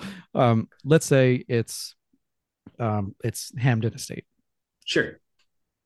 So if we were able to say, okay, this is aged in casks that they used at Hampden Estate to age their 5-year-old rums a couple of times, then I can go out and buy the Hampden and taste it alongside this and say, oh, that's where, and also maybe add in a 4 to 5-year-old MGP rye, and which I know there's more complicated things than that as well, but just simplifying it for the sake of argument, you can take those two things and taste them as a consumer and say, oh, that's the flavor that I'm getting, pure on one side, pure on the other side, and this is where they come together. Yep. And I know it's not really practical for a lot of places to do that, or most places to do that, especially if they're at a large scale. But wherever that is possible, I really enjoy it, because then you can say, I drank this wine bottle that the barrel was used to finish the bourbon, and I get it. And I just think it's fun. I would love nothing more, and that's a big goal of mine. We just need to get Doc Swinson's a little bit bigger so we could say, hey, we'd love to use your name on our labels, or at least be able to tell people. And I try and be really respectful of people in the industry as far as if they're like, hey, don't use their name, because even if there's no actual NDA, it's just like a lot of this industry is still fairly handshake forward, sure, which is great. And I mean, nobody owes us anything, that's for sure. We're not a big player in the game, so it's nice to keep those relationships up. And eventually, I imagine some of them might roll over and say, you know what, you're making really good product, you're proving that you're doing so, we would be happy to have you use our name. And so, for example, our Kiona cask finish, Cabernet cask finish from Kiona Vineyards is one where we do absolutely use their name. And we could even directly tell you it's from their old block Cabernet vines. So if you were to go to Kiona, or maybe get one online or something like that, you could pick up their Cabernet and try it next to, our straight bourbon whiskey, our blender's cut, and say, oh, I do get where some of these flavor profiles are come to. And that is a huge goal of mine one day. I think that's just going to take years. I ask every time, hey, can I use your name? And most of them just say, I'm sorry, I'll send it to legal, but you may or may never hear from us again. And it's just Yep. it's a respect thing. So I'm hoping to be able to do more of that in the future. Like for example, I've been working with some people out of Europe, specifically producers out of Europe that are more interested in putting their name on our bottle as well, because it shows like the ultimate of transparency. So you could pick it up, and it's super fun to see where like my mind went. For example, you could taste this and be like, oh, I totally see where he's getting this from. It's really Mhm. not the super complex by any means. It's actually fairly straightforward. Um, and then of course, this one thing, the reason why I actually originally released the Mind, Body, and Spirit line under Doc Swinson's, which is the L'Esprit, the cognac finish, the Lemente, and the El Cuerpo, which was the Oloroso and the Pedro Jimenez finish, which makes up triple cast. I released them all separate, so you could see Blender's Cut, all three of them, and then triple cast. You could see where I was going with it and why I did it that way. And of course, you can always, challenge me, make a blend yourself. I'd love to try I it. no, I mean that's what we tried the first time we came on, and I Uh-huh. I loved that idea. It's so I loved cool. that. Of Yeah. course, if you could find a bottle, but um, I'd love to make a blending pack for people one day too, or they could buy like a 200 ml of each and then like do their own thing. Sure. But a lot of ideas, not enough time. Yeah, I mean, it's something I know Bardstown Bourbon Company is playing around with. Like they have Mm-hmm. their Master Blender Challenge every year, and um, they're obviously doing a lot bigger scale right now. But Yeah, they do a great um, job. yeah, they really do. And I got to taste their plantation rum finish while I was there, and it's about the well, it's a Tennessee bourbon, 10-year-old Tennessee bourbon with like a 22-month finish, I think, in plantation rum. Wow. And on one hand, I was impressed because, like, okay, as you're saying, you can use the plantation name. It's they can't use the Tennessee bourbon name, but we all know where it's from. Yep. Um, and oddly enough, I did find it pretty balanced. For a longer aging period, but also a whiskey that has a very distinct flavor to it that I and other people don't necessarily like. Sure. So it did work out pretty well. Personally, I like the other releases better, like the Ferran, the Chateau de la Baude.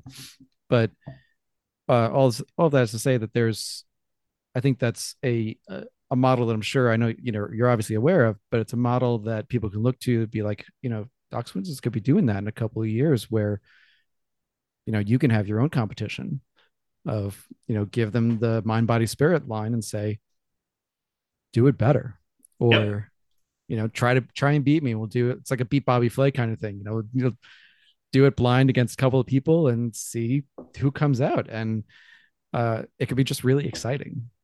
Person gets their Absolutely. name on a barrel or something, and it gets your name out there even more too, which is important. You got this distribution in 39 states, which is fantastic.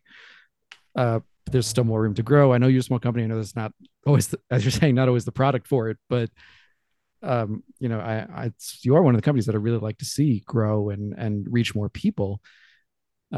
Which again goes back to the why choose this for this location, because people might go for one over the other. Um, all right, so I know we're a little over an hour now, so I don't want to keep you too long. No worries. Um, I I do want to go on to finish off with the have you say it again, the Pinot de Charente. Is that Yeah. right? Yep. Yeah. Okay. It's the last syllable, the instead of Yep. Yeah. Strong. Yeah. You don't see yeah. yeah, Yeah. that's Just the one that's getting me. don't say the S at the end. That's kind of how I always remembered it. And it's funny. So Yeah. I actually got my background, which once again, I'm from the Northwest. I don't have a pedigree in this or anything like that. Shows goes to show that honestly, anybody that's got a good palate and really loves this kind of stuff could do a pretty good job. Um, and so I actually got more of my background in brandy distillation, humorously enough. So actually, it's where a lot of my techniques come from. Is French distillation techniques and blending techniques. That's where a lot of Doc Swinson is coming from. And And the Solera from Spain too. yeah, absolutely. I mean, all these things are like Yeah. they're all tied together industries, right? In Scotland, same thing. And that's where most of my inspirations came from. I love the history behind. I like production history, like that show that like how things work back in the day. Mhm. I was glued to the TV as a child because of that show. That was like the one thing that I just absolutely fell in love with. It's just because I just like how things work and Mhm. how things taste even better because it pulls all these different memories and different things out of your head, and hopefully they're joyous. um, And it's funny because I learned a lot about Charente stills, and the the stills that are used to make cognac. And for the longest time, I never tied the two together. I thought it was Charentes or something like that, and it's Charente. So, anyways, it just killed me forever until recently. I finally got the name right. So, if it makes you feel better, I don't get these right all the time. Speaking of how funny things work, this is one silly thing I just have to drop in here because it cracks me up. I did a video on this recently about how to open these bottles Mhm. because they're all wax sealed and there's no tear strip. And believe me, we get emails all the time where people are like with a knife or whatnot, and then they realize Mhm. all you have to do is simply just twist it and it just opens and breaks the wax. So it's super simple, but nobody else seems to do this in the industry. I'm like, why not? They're genius. and Right. so if you ever get a bottle, just grab the cork, twist it with your fingers, and pull out. So so this will be something that you can see that that maybe I'll throw a picture of because it's just hilarious. But yeah, there was an epidemic, I think, of bottles that were wax that either didn't have strips or were just really bad quality wax in some cases, or some people were like double and triple waxing to get this really cool effect on top, and you're like, I Dude, can't open the fucking bottle.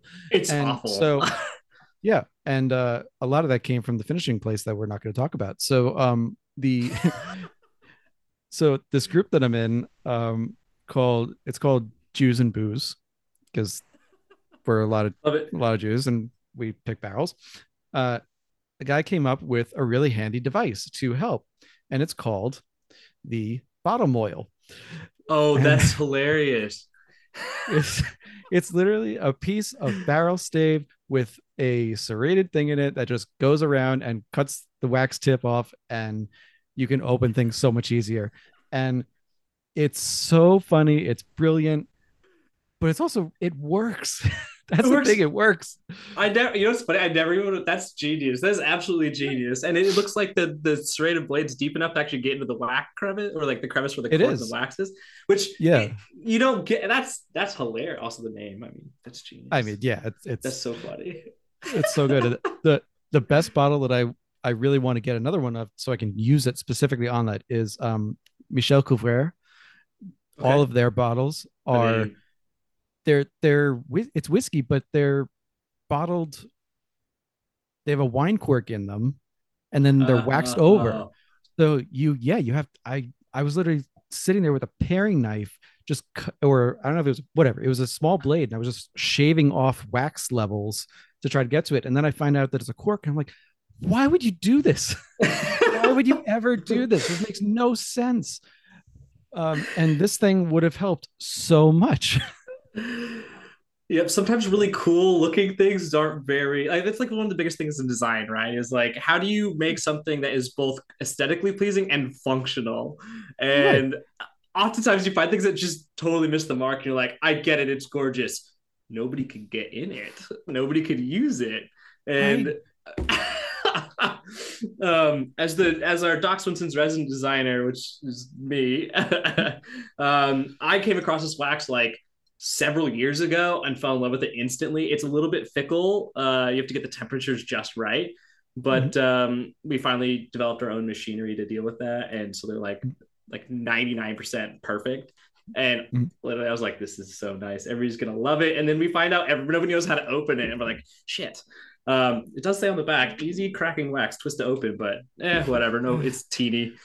I mean, we're So we're used we're used to either having the pull tab or I, the Knob Creek wax that like just crumbles as you yeah. pull the pull And tab around. sometimes slices your hand open. I've had a few of them do that. I'll be honest. Yep. Like, what in the world? I think they have new nice wax now, though. It's Or gotten they it's changed gotten a it. little better with the Knob Creek and the Bookers, a little bit better because it's yeah, it was just such a pitch to open.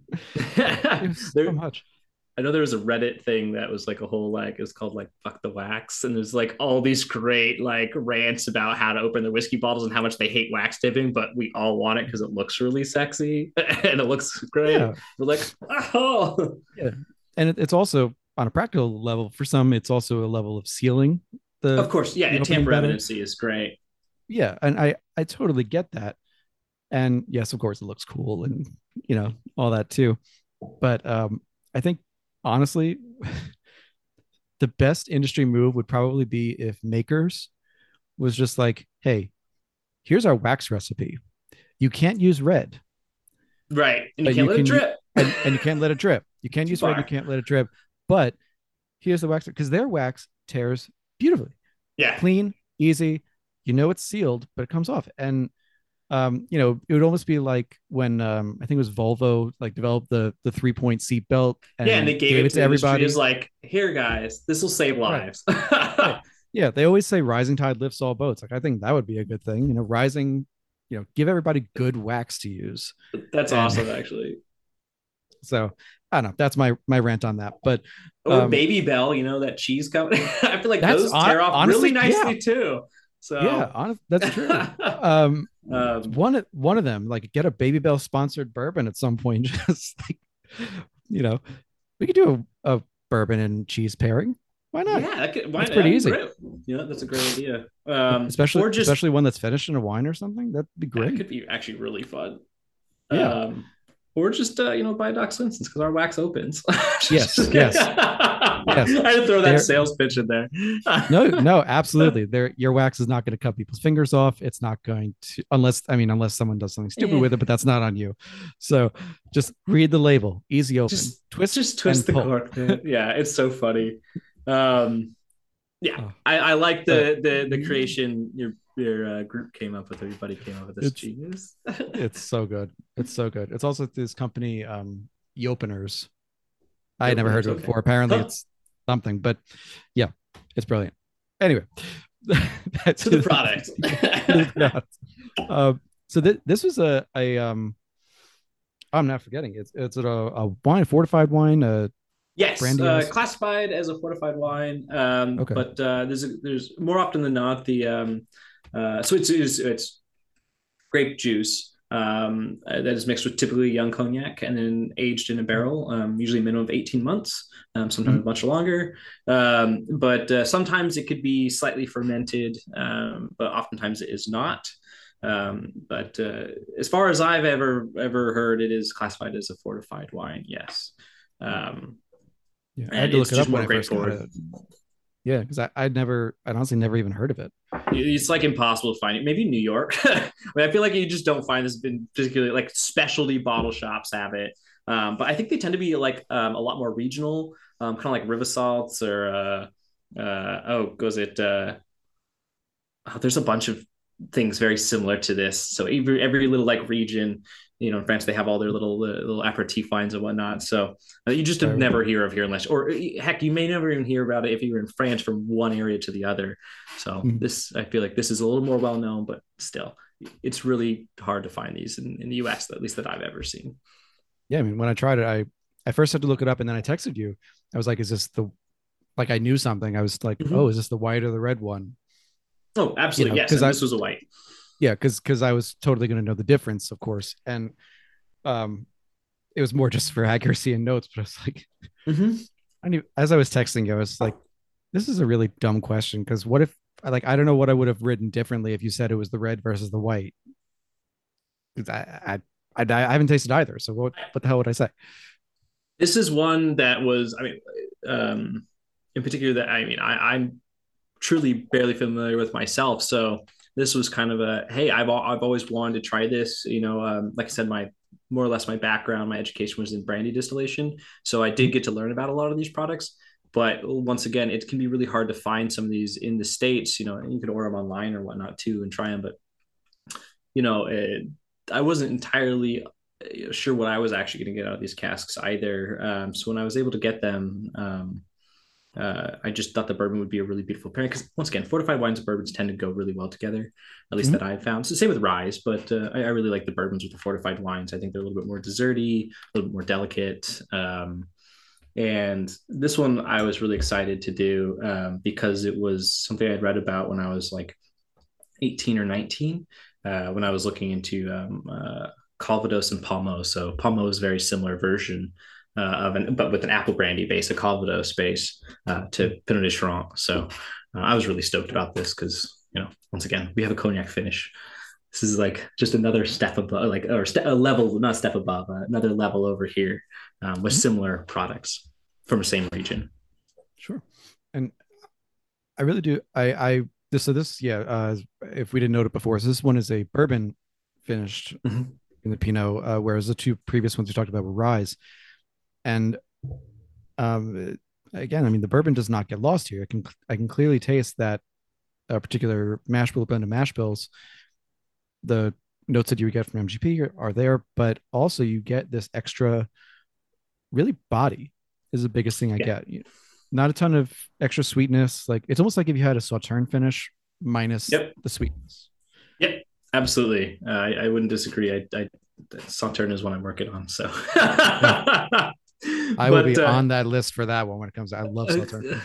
sweet. I'm hoping to do more of those and muscatels as well. But yeah, the Mm. Pinot de Chiron. Yeah, you definitely get a lot of the Pinot de Chiron characteristics out of it, and it does add a ton of body to it.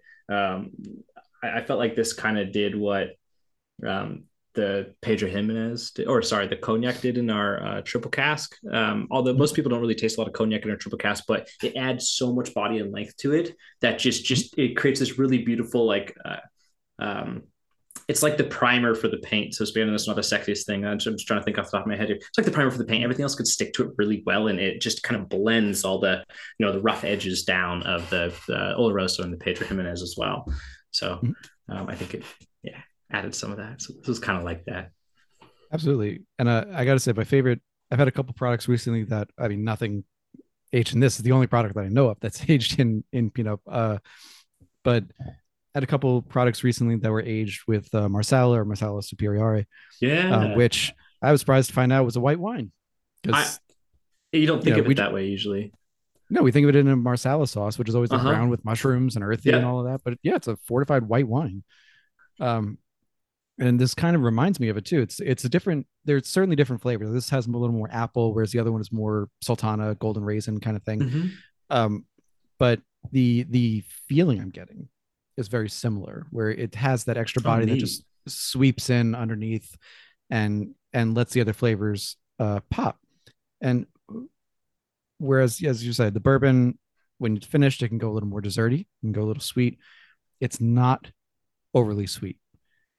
And the good Marsala finishes that I've had recently used either they used a couple of bourbons or ryes in there. Mm-hmm. So the one I'm thinking of right now and I have on my desk is the Yellowstone bourbon, limited edition from this year. Oh, neat. Yeah, I'm You know, it's curious. it's um I'll have a friend bring you some if you'd like. I would love to. So I don't always get my hands on some of these sweet finishes. So yeah, absolutely.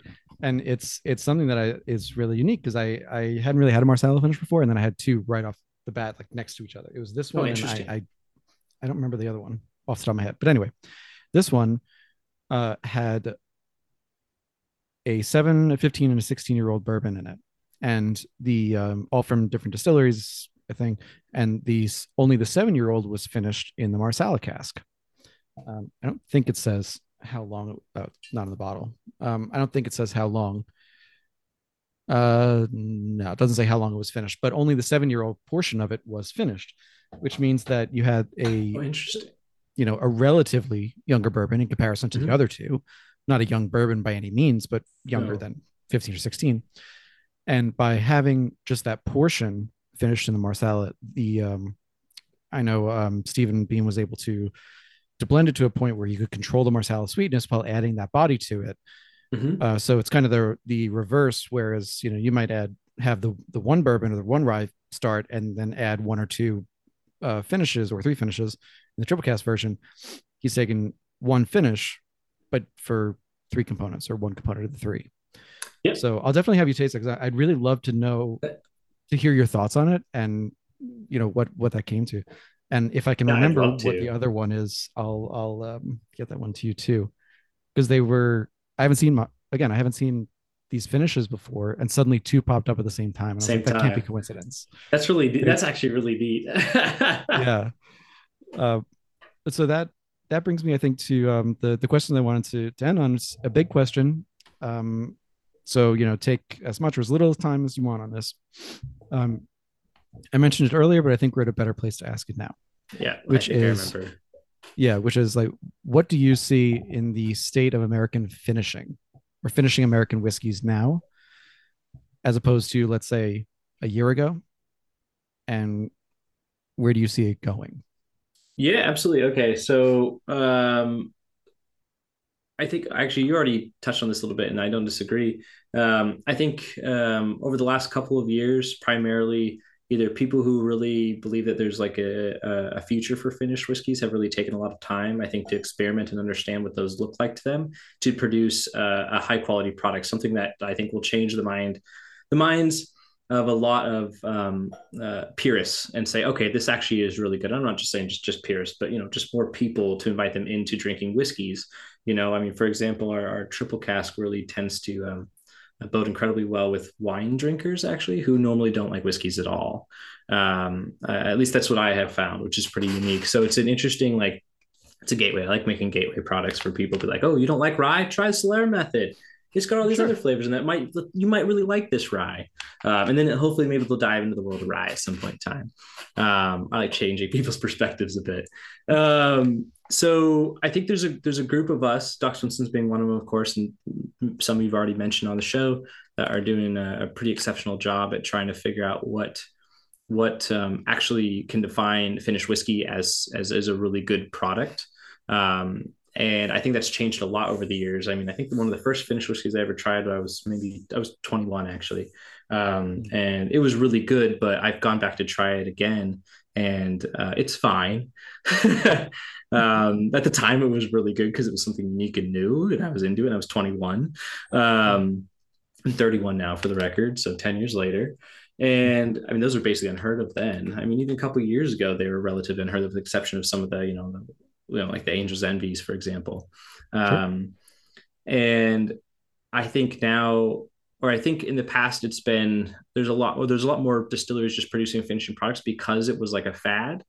So it was like, let's check the box. Okay, what's popular right now? Sure, rosé, let's do it. Chardonnay, let's do it. Cognac, why not? Whatever. I think there's a lot of examples of those in the market, and there has been a lot of those in the past.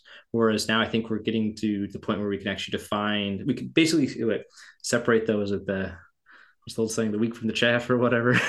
Sure. let's take these ones and say, okay, thanks for trying. And maybe they work for some people, totally, but I think there's more of a defining line between, okay, finishing casks can be really really good, and we can see how they can actually influence the whiskeys itself. And it's one reason why I think Doc Swinson, we took a specific route, which was, how do we use these finishing casks to influence our bourbon, not make it the center of attention. It's not the Pedro Jimenez is not the center of attention. It's the bourbon. And here's how we layered in these really unique flavors. And a lot of that was because we're working with, at the time, a little bit younger whiskeys, right? 4 or 5 years old, compared to some of our counterparts that were all aging stuff in that. It's like finished all in 10, 12, 13, 14, 15-year bourbons. Well, we didn't have access to that, or not a lot of it. So that's what helped define ours. So in a nutshell, I think it's getting better. I think a lot more of the products that I've tried off the shelf that are finished are having more of a focus and more of an intention behind them, which is really cool to see.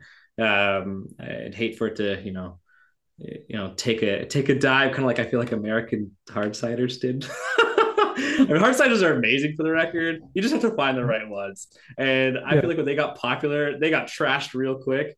And Mhm. just a personal opinion, no doubt to back this. And I feel like they're starting to like creep back up, and like, here's some really good ones, because we now started growing good cider varietals in some areas. Mhm. So I feel like finished whiskey kind of did a similar path, maybe not quite as drastic as hard ciders. And I think they're growing in popularity. Particularly what are, I think most people would associate the good ones. Um, I'd like to see it be maybe a little bit more defined in the future, personally. So, for example, and once again, we all have our different methods to making it. And in the grand scheme of things, I don't know. If you really like something, you should enjoy it. That's really just that's my rule of thumb there. But I could be Sure. a little bit persnickety about like how I finish my products versus how some of my competitors finish their products, which we don't have to get into. But that's to each their own. Mhm. I'm not like perfect purist about exactly how everything goes either. But I think there's a lot of beauty in being intentional behind what you're looking for and trying to source the best ingredients that you can to compile your finished dish, so to speak. So to the best of your ability, of course. We all have limitations. But, Yeah. so I And think it's getting better. And I think it's worth diving into and trying if you haven't. I 100% agree. I was hoping you would say exactly that, and you used the word that I was also hoping to hear, which was intentional, Yeah. and that's becoming a rolling theme over this episode and a couple of ones previous. And I'm getting to a point where there will be an episode just all about intentionality, or a couple of Well, them. that's awesome. Um, Yesterday I had on Monique Houston Mhm. from Winebow. I didn't realize how many brands are under that. There's a lot. Jeez. Um, but I ostensibly had her on to talk about sherry, because I've gotten to try sherry a couple of different types. I got to try like a side by side of I want to say it was either Fino or Amontillado, and then Oloroso and Pedro Jimena. And I got to try those three, and it gave me a better appreciation for the whiskeys that are finished in those, because now I can taste what that actually is. Goes back to the whole, can you taste the vineyard that wine finish was from, or the rum finish, and the we ended up on a tangent of intentionality, and that's probably going to come up on a conversation that I'm going to tease now, because I think it is actually happening, about tasting panels, and how normally they're done blind, but doing them blind also removes the intentionality. It removes it removes the context of intentionality. Like, if you don't know what the person was intending, or the distiller was intending to create, and you try to evaluate that in a vacuum, what does that evaluation really mean? I guess the first thing to say would be I think there is use in doing blind tasting. Obviously, it removes some bias from those who are judging it, for example, especially against other people's products. People have their taste of what they're used to or what they think is best, and they might kind of stick with that. But I honestly, they'll probably stick with that whether they are tasting it blind or not to some degree, right? We have different interests. um, I think the one question you can ask when you're doing a blind tasting for certain is, do you like it or not? And I think that's a really simple measure. For example, I mean, I'll do that when I usually try and taste something first. I don't usually want to know all the details right off the bat. I just want to say, do I like it? Yes, no. Can I see where I could use this? Yes, no. And that's more where my mind goes as a blender. I've never really done a whole lot of blind tasting panels or anything like that. Definitely not with any of the competitions, large competitions out there. But I think my answer might change a little bit if I did. Um, but I do think in order to really understand and give, I think, a good review of a product, is you have to some degree, understand the intentionality behind it, or at least maybe, understand the process or the end goal. And if you can understand, especially the end goal, for example, I think you'll be in a much better place, and I think you could take that with a lot more validity as a listener or a consumer. Um, I guess to tie that more back towards docs, for example, when we first started producing our alter ego, triple cask and Solera method, back about a year and a half, almost 2 years ago now. Some people would taste it and they say, well, okay, I get that it's whiskey. Sure, absolutely, it's really good whiskey. We like the flavor, everything about it, but I can't necessarily tell if I could taste all the cognac in there, or the Oloroso sherry, or the Pedro Jimenez sherry. And the goal wasn't necessarily for you to do that. I think that's something that was really interesting for us to kind of contend with. Is one, I always kind of felt like we were going in an uphill battle a little bit when it comes to finishing whiskeys, period. And then two, most of what's been out on the market so far has been finished whiskeys that have a heavier emphasis on the finished cask. So, for example, if a bourbon was finished in a Pedro Jimenez cask, more often than not, I find that they're kind of like Pedro Jimenez bombs. Like, it's a lot of Pedro Jimenez in there, and more of like the backing of whiskey. And that's not the direction that I wanted, and what we wanted as Doc Swinson's to do.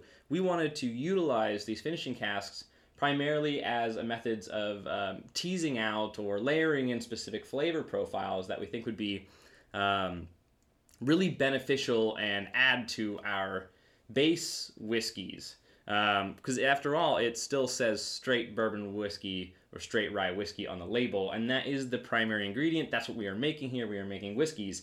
Otherwise, maybe just go buy a bottle of cognac or Pedro Jimenez, for example. And that's just the way we took it.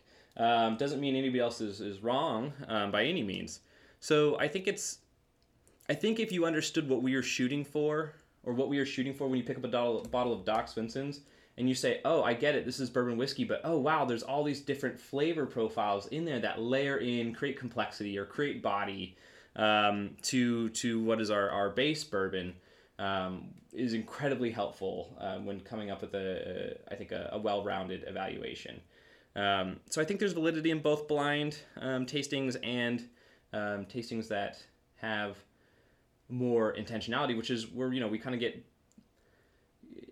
with the juxtaposition of blind tasting panels period, which we listen to more often than not because it's simple to understand. Like, here's a point award system, you get a gold medal, etc. And then you also have people such as yourself, David, where you're doing a review and it's an in-depth review on one brand or one product, and you get to talk to the producers.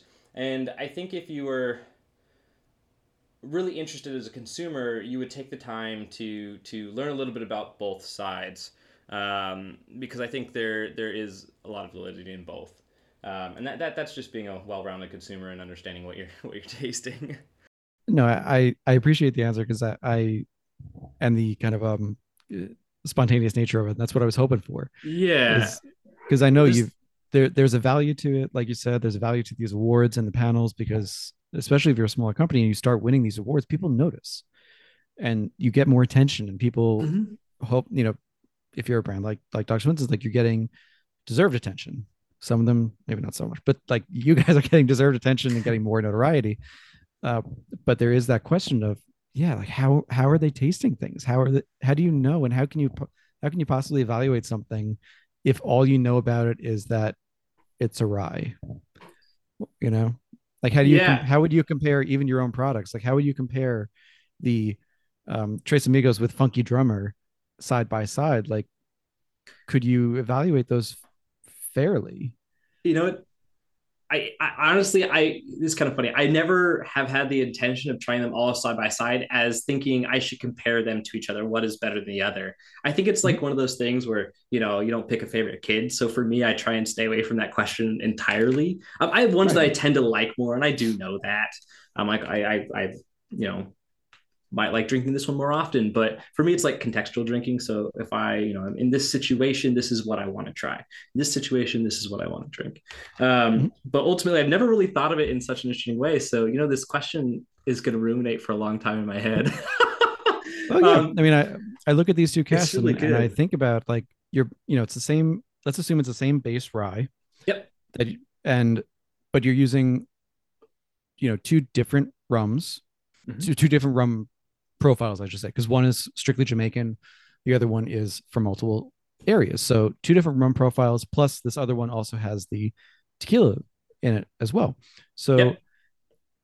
for me, what I've started to transition to when doing like notes and ratings and things like that is less about like if I were to put these two things next to each other, which one is better or which one even makes better use of the rye because that's still a false compare better use of the rum rather because that's still a false comparison. It's different Mm-hmm. rums.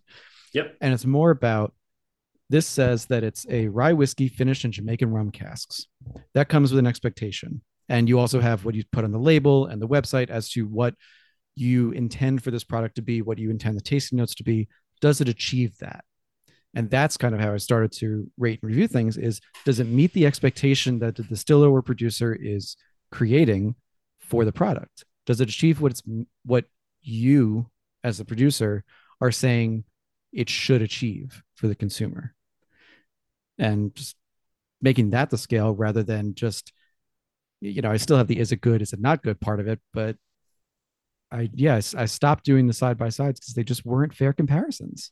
No, and actually, I've actually this is great. I love hearing that because I wouldn't disagree. I used to get that question a lot. Like, how do you think this could, once again, Angels Envy Rye, right? Let's finish in rum Sure. cast versus Doc Swinton's. When I first started doing Solera Method, that question popped up all the time because we were at least on a more little bit larger scale to some degree.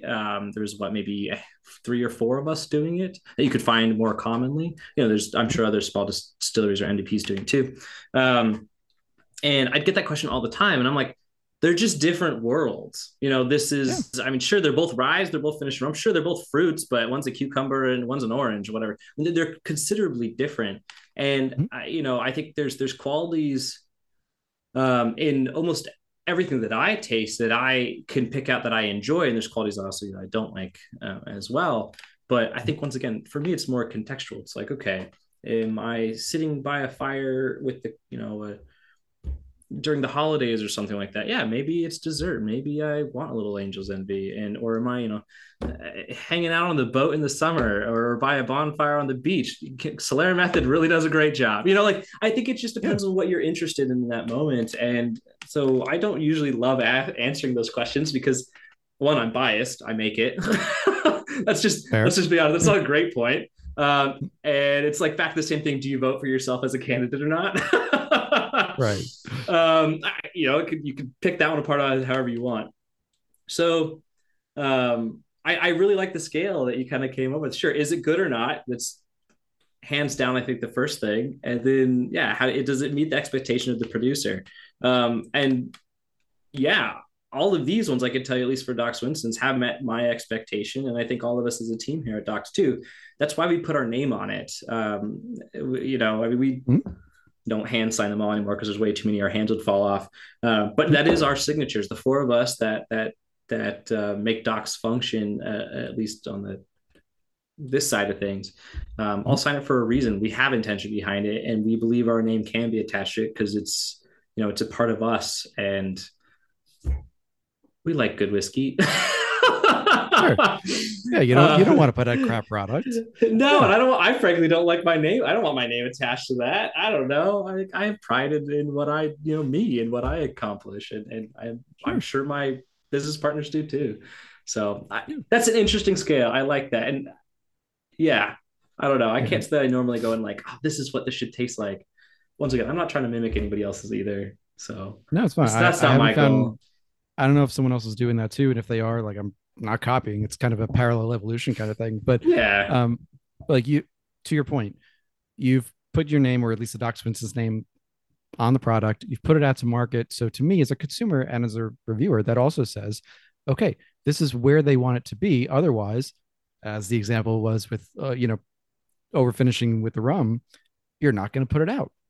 And I yep, have to assume that's kind of the one assumption I'll make is I have to assume that if a product is out on the market or it's sent to me or it's available for people to try, that it's where the producer wanted it to be before putting it to market. Because otherwise, if you can't assume that, then you have to think, what's their quality standard? yeah. When why would you even do that?